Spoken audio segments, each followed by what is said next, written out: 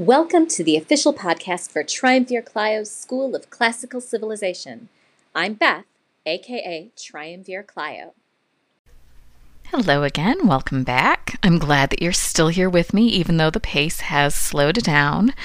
I'm going to try to keep myth episodes on Fridays so that the epics and comedy or tragedy episodes can alternate on Mondays. I'm hoping that keeps things from getting too confusing.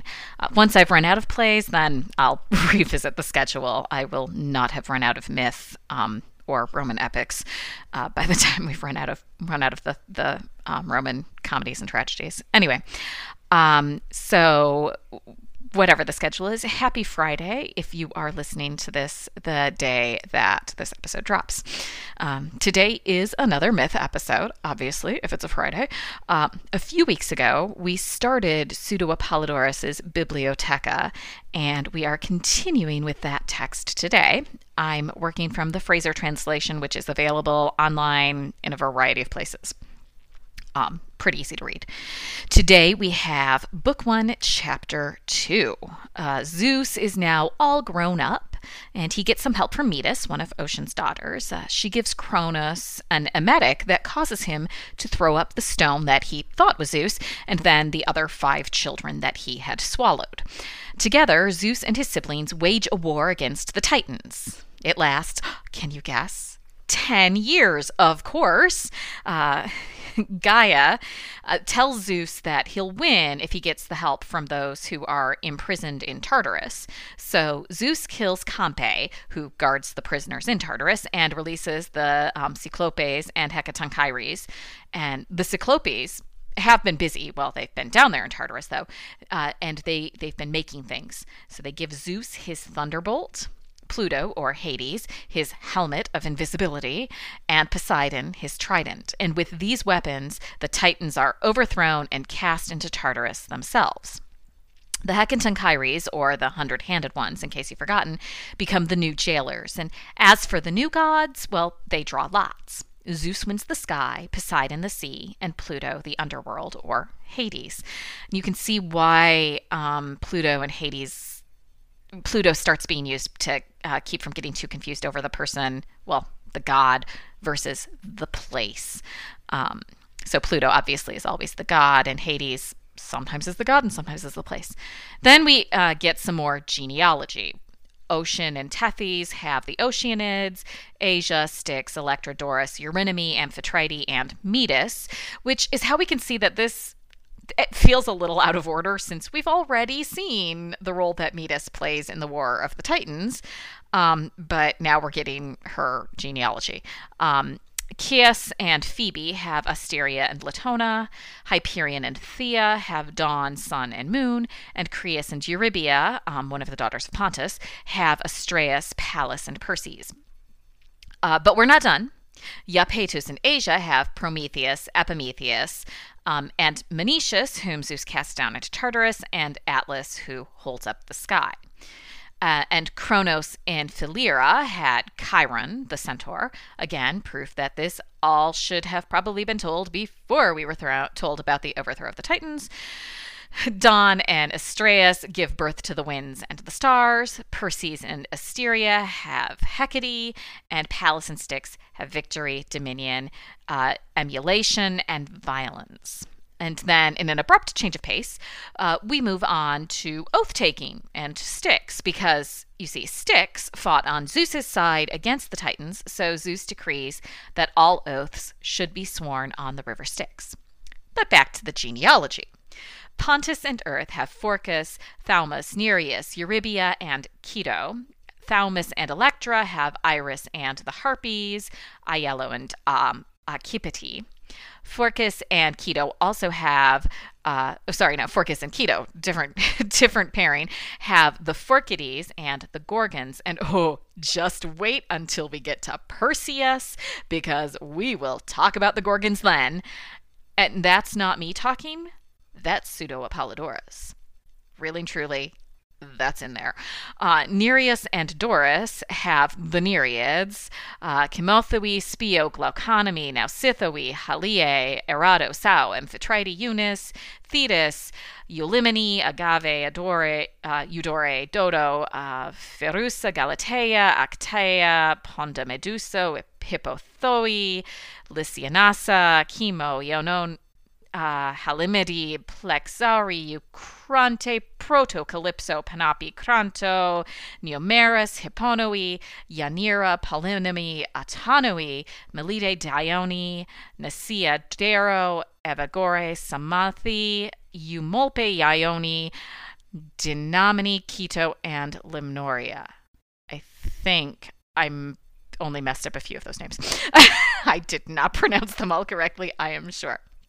And I know this is an abrupt place to stop, but that is where the chapter ends. I do, however, have one, well, maybe two things that I want to discuss. So we will take a short break before I tackle that topic.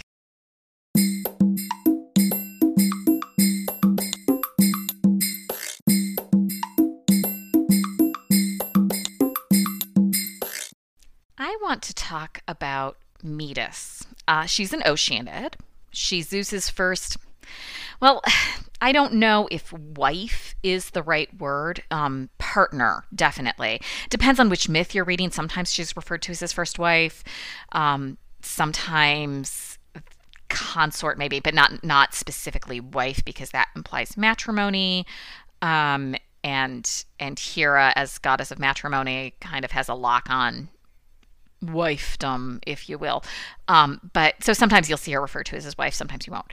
Anyway, in this version of the War of the Titans, she is the one helping Zeus to free his siblings, which is not what we see in Hesiod's telling of the story. I mean, sure, we know Hesiod is a total misogynist, so there's that to take into account. But here in the Bibliotheca, we get a glimpse of Metis, the goddess of good counsel, which makes it fitting that she's the mother of a certain goddess of wisdom who will arise later. But that's not part of this section of the myth, so I won't go into too much detail there. But it is interesting that in this telling, it's not Gaia that is helping Zeus. It's not Grandmother Earth. It is youngish Oceanid Metis, ageless, immortal, who is the one who is helping, and also again the goddess of good counsel. So she is saying like, hey, I know how we can do this. We don't get all of that. We have to fill in the blanks. As I'm sure you're noting, the Bibliotheca glosses over things. So we will get a lot of snippets of a lot of myths over the course of studying this work.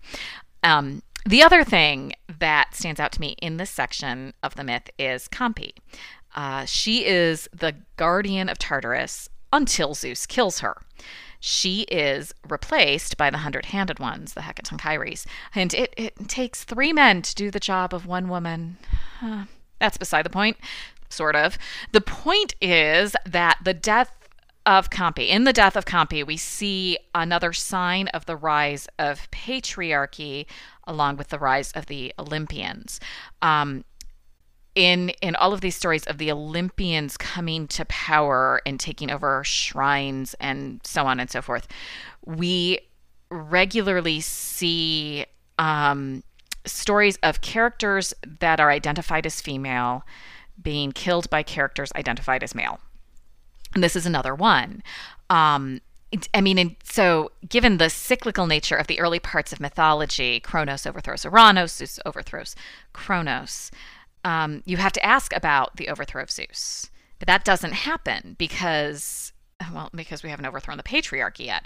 But cycles and that cyclical nature of time tends to be very gynocentric, very female-oriented, because, women have cycles within their bodies that occur on a regular basis that can be seen and that can be tracked on a calendar, that can coincide with the phases of the moon, right?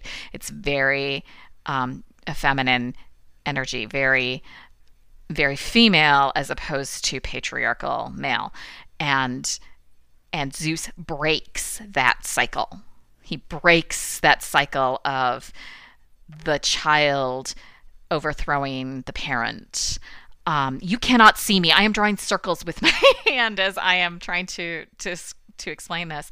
But the rise of the Olympians is when society is transforming from a matriarchal, female-focused society into the patriarchy that we all still live in today, which is why there is no myth in which Zeus is overthrown.